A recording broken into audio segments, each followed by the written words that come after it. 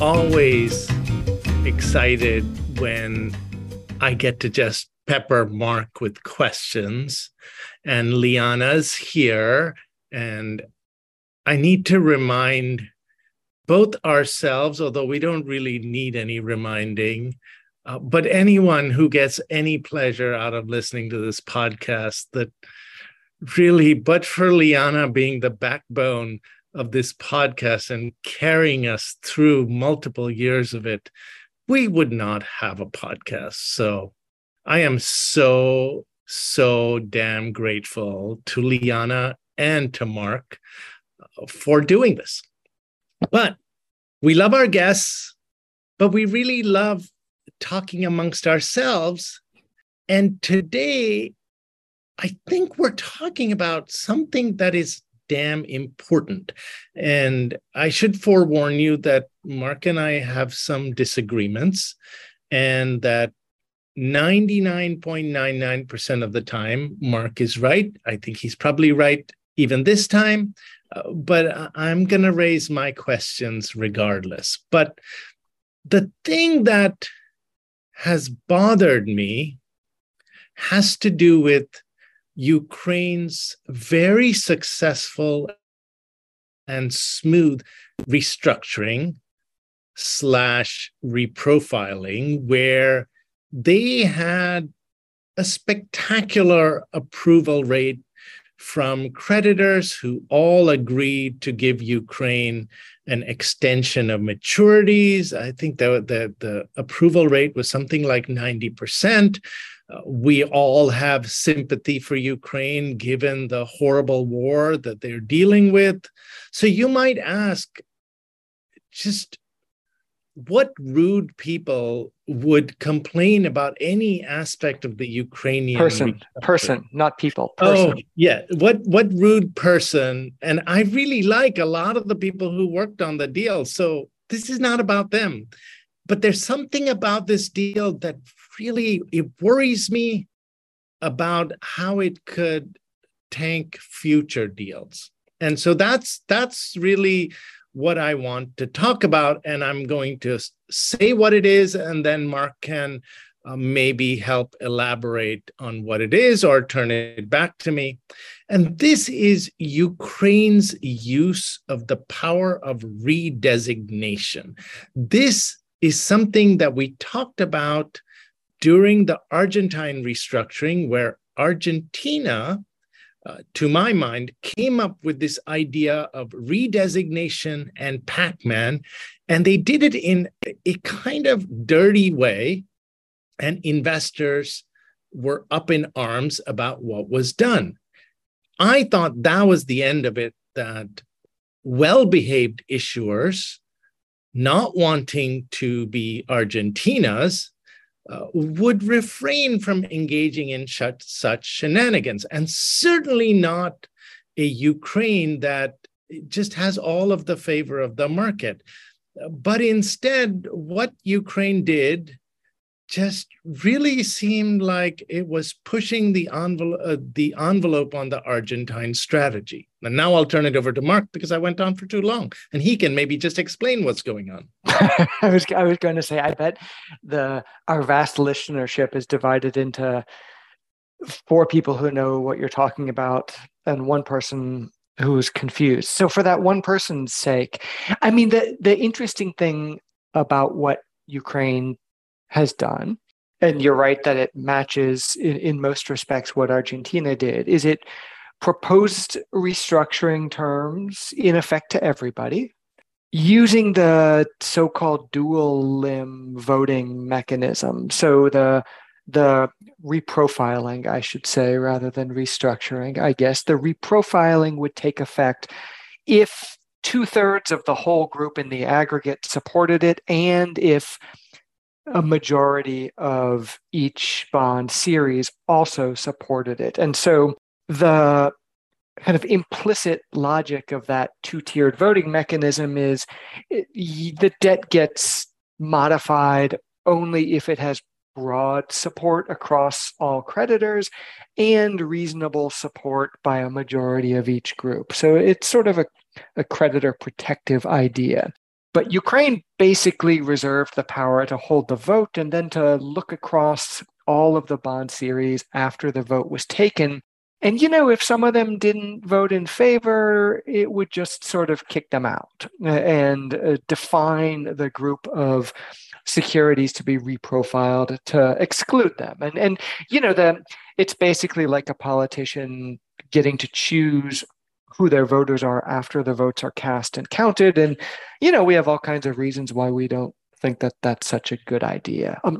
So for Argentina, me too, my reaction was the same as yours. I thought it was kind of scummy, although I ultimately came to agree that it was what they did was allowed by the contracts. It took some cleverness to get there. They basically had to modify the contract to remove the language that forbade them to do this. But I think where you and I disagree maybe is that it seems to me kind of like Ukraine's contracts allow this from the get-go. Do we not agree on that point? Okay, I don't want to disagree with you right at this point, because I think ultimately you are correct. But let me try to state it a little more precisely, or a little more in a fashion that is advantageous to the position I'm taking. Argentina, in its contracts, had a provision that explicitly said that when you have an aggregated vote of all of the bond series, you have to tell creditors of the different series which series will be included in the vote and which ones will be excluded. And it allows you to exclude some, but you tell them, and that's final. And they literally use the word final. And that seems to make sense because investors, want to know what the deal is and who's being excluded, who's not, and then they can make their decision. Now, you can have another vote, but you have to basically make a new offer and do everything over again.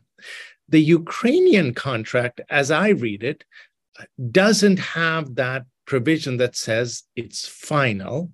It basically says nothing.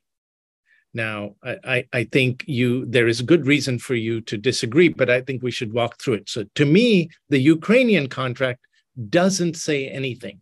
And the Ukrainians, from the saying nothing, have pointed to an obscure notice provision to say that this notice provision, meaning, and notice provisions are, for those who don't do contracts, it's just like a provision that says, here's going to be the rules of the game. This is how everybody's got to behave. We're going to have a vote. This is what's going to happen. This is how we're going to count the votes. From that provision, they're saying we are given clear authority to do what Argentina explicitly prohibited. Now, the Argentines found a sneaky way around it. The Ukrainians are saying, our contracts don't require us to find a sneaky way around it.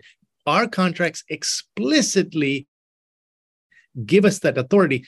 I think I know you should explain your perspective on this. I don't think we disagree that much because ultimately, I think you are right. They probably do have the authority. I don't think they have it as clearly as they are asserting. So yeah, I think so. We do agree on, I think, some of the fundamentals.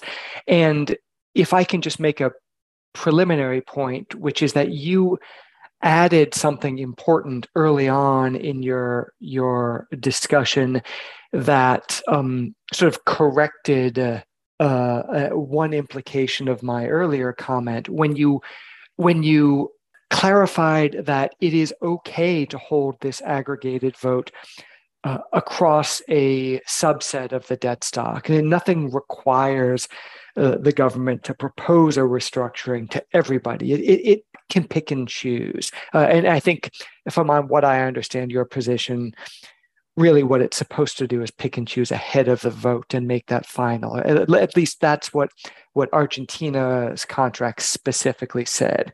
So there's, I guess, three things to point out about this contract. So first of all, of course, as you mentioned, it does not have any explicit requirement that the designation of the voting groups be final. So we can take that out.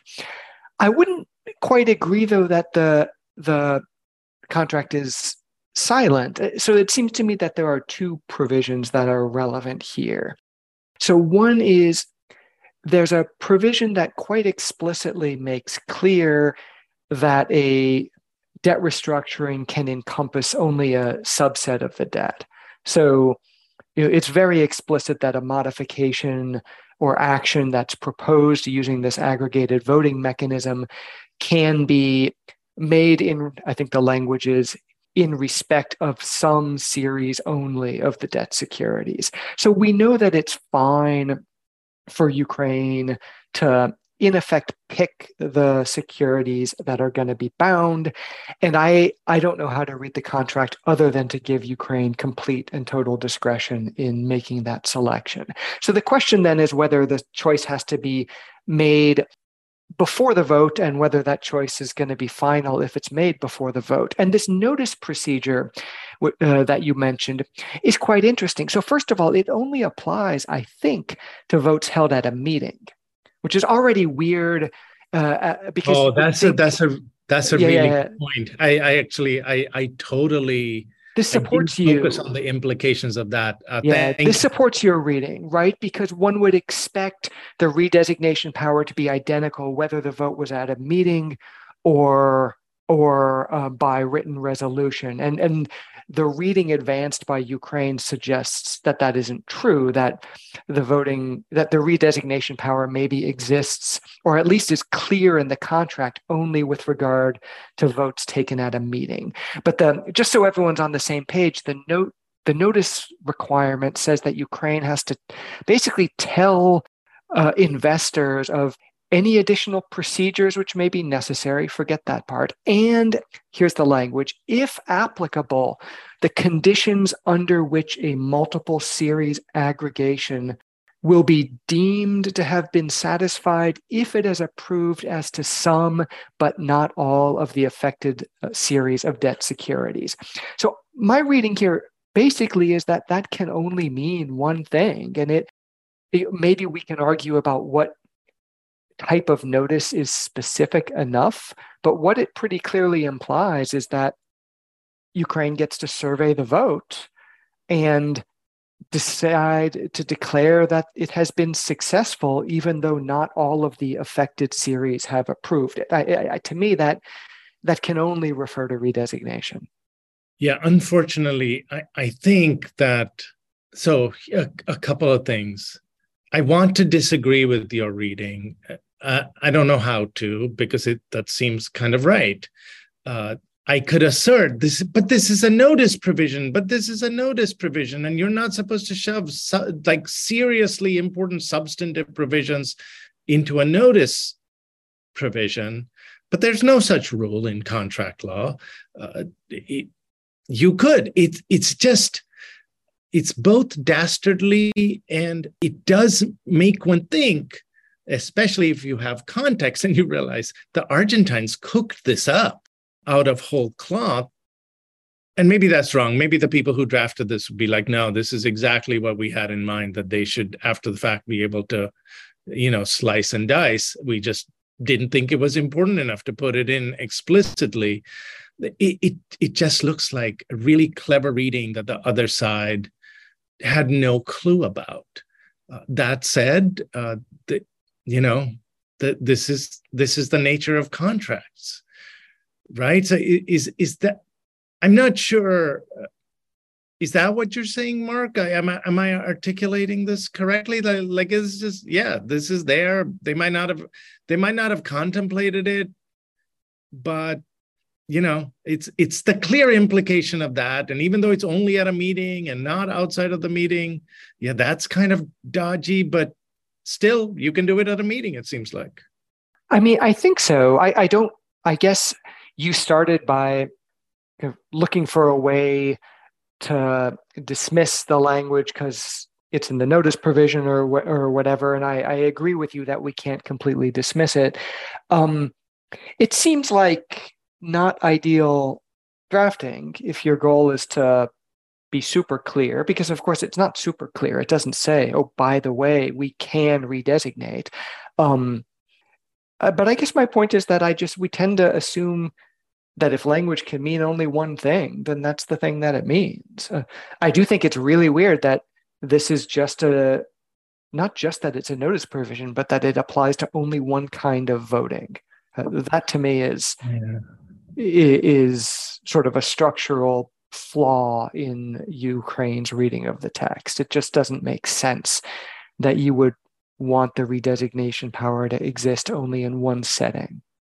And just one more irritant that I have is that when I read the consent solicitation, and again, I should reemphasize that I was delighted that Ukraine was able to do this exchange so successfully, get the maturity extension, but they didn't need to do this redesignation bullshit. They could have gotten permission from the investors who would have given them pretty much anything they wanted.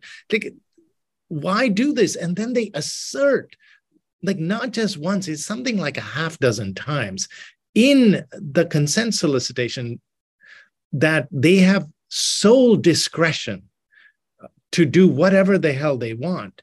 And so they're taking an ambiguous, weaselly notice provision, and then they're asserting that it gives them sole discretion. Sole discretion power is a lot of power. And because it's basically saying we can't be guessed by some judge under good faith or something else like that. Like we have in the contract gotten this. And my experience with sole discretion provisions is you have to say it pretty damn clearly in your contract if you want to get that kind of power. Now, the provision you read does seem to allow them to do it, but I don't know why. It just irritated me that they were asserting something that they kind of had to be weaselly to get it. But you don't have to comment on that, Mark. We can talk about the big picture implications, because I think there are big picture implications. But I'll turn it over to you, because I said a bunch of things, and I don't want to say this is end of the conversation on it. I was going to ask you. I mean, I think I am not troubled by the sole discretion language for reasons you and I have already talked about, and maybe we can elaborate on those a bit more if we want. But the brief answer is that for me on that is, I guess, has two components. One is I don't know what other standard could possibly apply here.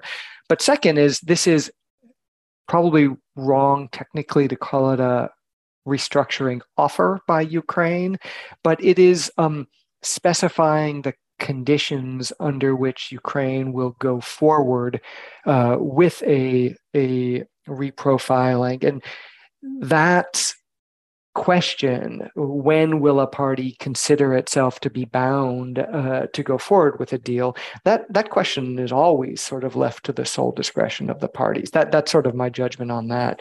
But I was going to ask you, I mean, I assume what's going on here is everybody knows that a real restructuring is coming down the pike. And so from the perspective of, I guess, I assume it was White and Case, Ukraine's lawyers maybe are capitalizing on the fact that nobody really wants to push back on this deal to set a sort of informal precedent for when the real deal comes down the road. And so part of what I think you're raising is, why didn't investors scream bloody murder? Would they really have looked bad if they said, look, we're happy to give you the economic terms, we love you, we're trying to be supportive, but what you're doing is sneaky, and take that part out? Like, why didn't anyone do that? Did someone do that and I just didn't hear about it? I've been asking people. No one I have talked to even seems to have noticed it. Like, they were just like, we're going to agree to this deal. We're not even going to read this document. I mean, maybe somebody will listen to this podcast and tell us, no, we read it and we're okay with it. If so, then they should not complain when they get screwed the next time. But I think that you're exactly right. This is what I read in the tea leaves. They didn't need this power this time. They're going to do a brutal restructuring next time. And then the power to redesignate at will is going to be crucial. And maybe this will help. And maybe, Mark, you can tell me whether or not I'm wrong, but it helps me that the implications of all of this, because I have a little brain, very small pea brain, only are obvious when I think of examples. So let's just take two simple examples.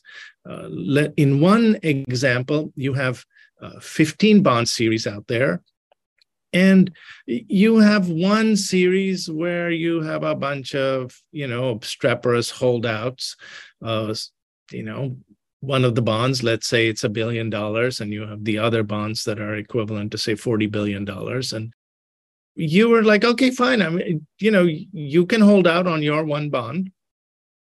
I'm going to restructure the other 14. And in the other 14, I have I have more than 50% in each bond, and I have 66.67% plus overall. To me, that's completely kosher. That's the way this aggregation is supposed to work.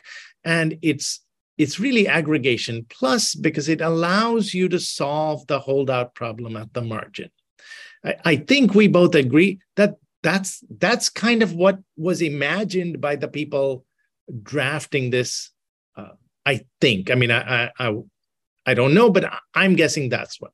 Now, sure, although that supposes they were imagining redesignation at all, as opposed to a process where preliminary discussions sort of reveal where people are, and then you just propose the deal to 15. It's not obvious to me which of those was what people were envisioning. Oh, you're correct. That you're exactly right about that. We don't know it. We suspect they didn't think about redesignation at all, but that general model, and usually which bond is going to misbehave, and you can leave them out ahead of time because they've sent you threatening letters and all sorts of other stuff, and they've tried to renegotiate the deal. Now, the situation that I think is going to hurt investors and is not one that they are going to like is where you have, let's take the same 15 series of bonds, and there you have 13 series of bonds. Let's say they comprise of the vast majority of the debt stock, $35 billion in debt in principal amount. They all vote no. And you only have two series. And in each of those two series, you get a 70% approval across the series.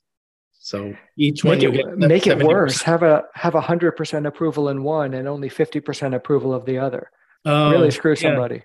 Yeah. So, but basically, I mean, you're right. That basically you just have only two series, and then you say, I'm redesignating just those two series after you see that you lost the vote essentially across all the bonds. That is the opposite of what I understand aggregation to be. That just allows the debtor to screw over some small subset of bond series, even though if you did the vote bond series by bond series, you would lose in every series. So I think that just seems like so that this, maybe that scenario will never happen, but it does seem like an abuse of this redesignation that could easily happen. Well, lurking in the background here, right, is not fear of redesignation, but fear of Pac-Man. The idea that once you do that, and so to play this out a little further in your second example, the issuer restructures the two, and then considers holding another vote on a different proposal that's maybe ever so slightly more favorable than the last one. And because of that, it can now count on a high degree of support from the two that were just restructured. And if it redesignates after the second vote, maybe it can expand it to now we've got 3 series or 5.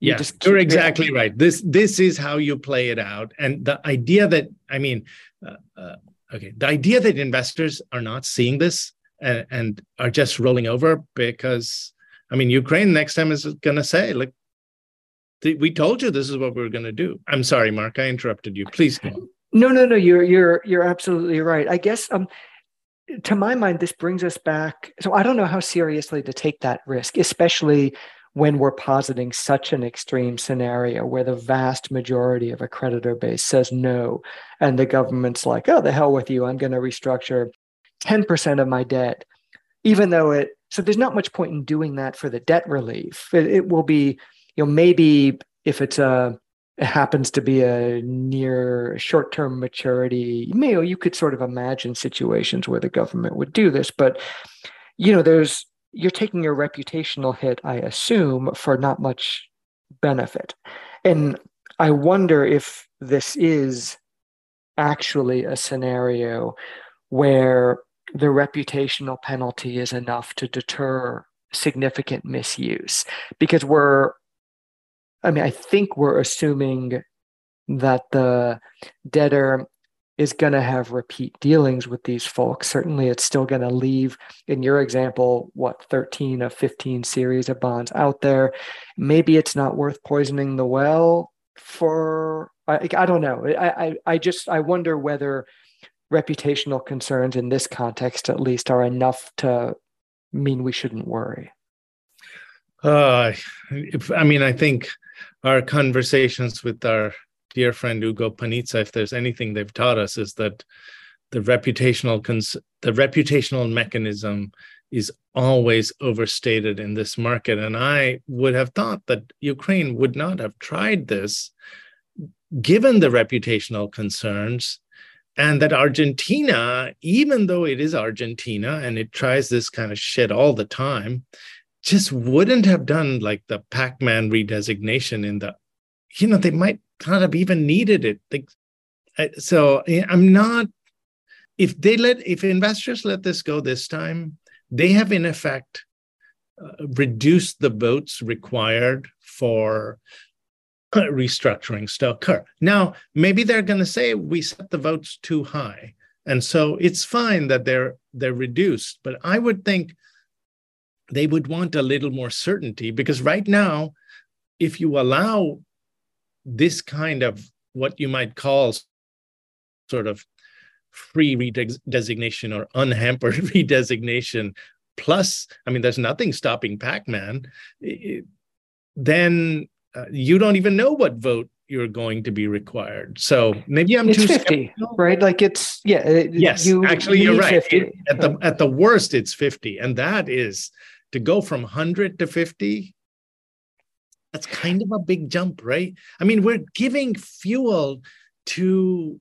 Jay Newman's arguments that we should never have agreed to these collective action clauses. They're just giving debtors a way to screw you. Yeah, I guess. I feel as if, to my mind, the kind of lesson here, which I've learned again and again, or the thing that has struck me again and again, is just how much time and effort went into drafting these aggregated CACs. I had a small role in that process, but mostly as sort of a wallflower. I wasn't involved in any material way with the drafting. But, it was a ton of time and energy by all kinds of really important people. And at the end of the day, my reaction is sort of like, well, the holdout stake that you needed was always 50% because of the risk of exit consents. And, I think that's empirically more or less the correct way to think of it. I don't know of a ton of evidence, but if we look at like the Greek restructuring, for instance, and all of the English law bonds that did not get restructured, as you well know, having worked on this, the no votes there were way in excess of 25%, way in excess of the CAC voting blocking threshold, and in fact, well in excess of 50%. So you could always stop a restructuring from going forward, and you always more or less needed a 50% stake to do it. And after all this time and effort on the CACs, that's kind of where we still are. 50%, thus it has always been, and thus it shall always be. Alas. But it is interesting. I wonder whether there will be any investor pickup and conversation about wanting to make this clear. And from the issuer side, they will, you would think they would want to make it clear too, if they really think that this is the right that they bargained for, then that one would think they should make it clear. And you would think that in those bonds that are written in the Argentine style, which are mostly the bonds that were issued under New York law, it has nothing to do with New York law. It just so happens that the bonds issued under New York law have this final language, and the bonds issued under English law that were, I think, designed maybe like a few months before, didn't have this language. And my understanding is that there was a conversation about this risk, and so extra language was put into the New York law bonds, and there's disagreement about how this happened. But I mean, for goodness sake, people, like, figure out which one you want and tell us, so that there's not uncertainty. Although if you don't tell us, we'll keep having podcasts about this and embarrassing you. Or us, or both. Yeah, I guess we might be the one embarrassed. But I think this is important enough, and we're going to have a bunch of sovereign debt restructurings coming, and the votes are going to be tight. It's not going to be, including, as you pointed out, for Ukraine itself, it's not going to be all friendly and lovey-dovey. We have Sri Lanka coming up, Suriname, a bunch of them that are going to be contentious. And we got to know how the voting mechanism works. If you don't know, this is potentially a source of delay. And, Mark, I just want to point out one more thing. In preparing for this discussion, I was talking to my students. I have a small class of sovereign debt aficionados who are very good students. And I posed the same question to them. And every one of them who looked at it, I should call out to Leah and Harim in particular, who wrote memos about this, and Rishabh, they were convinced. They were like, no, you can't do this. This is just a notice provision. Now, I think you can have substantive rights in a notice provision, but they were just like, no, surely you can't do this. And they're not experts. There are students, but they have had contract law. And I did wonder if that's their intuition, then that's going to be the intuition of at least some investors. I think the intuition comes from is sort of deeper and more simple than that. And it's just that you don't get to choose your voters after the vote. And that's such an unusual thing to be allowed to do that we would normally expect pretty clear language indicating it. And that is a rule of contract interpretation, although it's sort of my spin on it. But the weirder your preferences are, the clearer you have to be about them.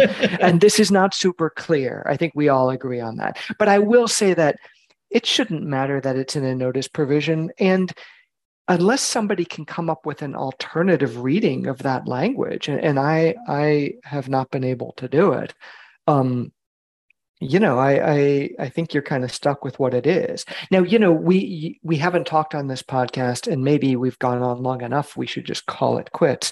But the government does have to specify in advance the conditions under which it will redesignate.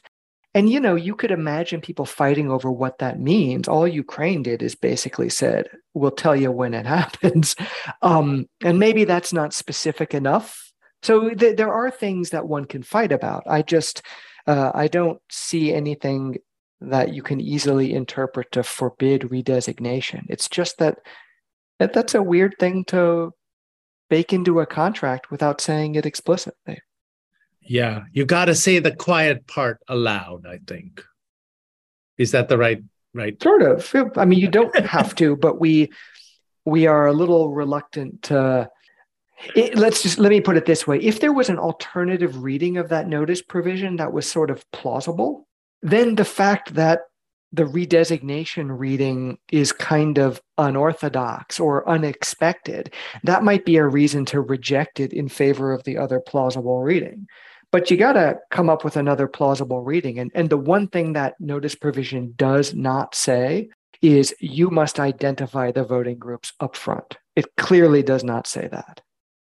Yeah, I'm wondering, I know your answer to this is no, and we should wrap because otherwise Liana, who runs our podcast and makes sure that it actually works, will not be happy with us. But I keep thinking, and I think you convinced me that the answer is no, that maybe if you're really abusive, that there is some like good faith challenge you could bring, but which judge is going to want to be looking at these voting provisions ex post? It's not going to happen. But all right, that's my final unclear 2 cents about this. And maybe investors will actually pay attention, or they're already paying attention and there are discussions. I don't think so, but maybe they will pay attention. Let us see. Mark, any final words on this? No. All right. That's enough then.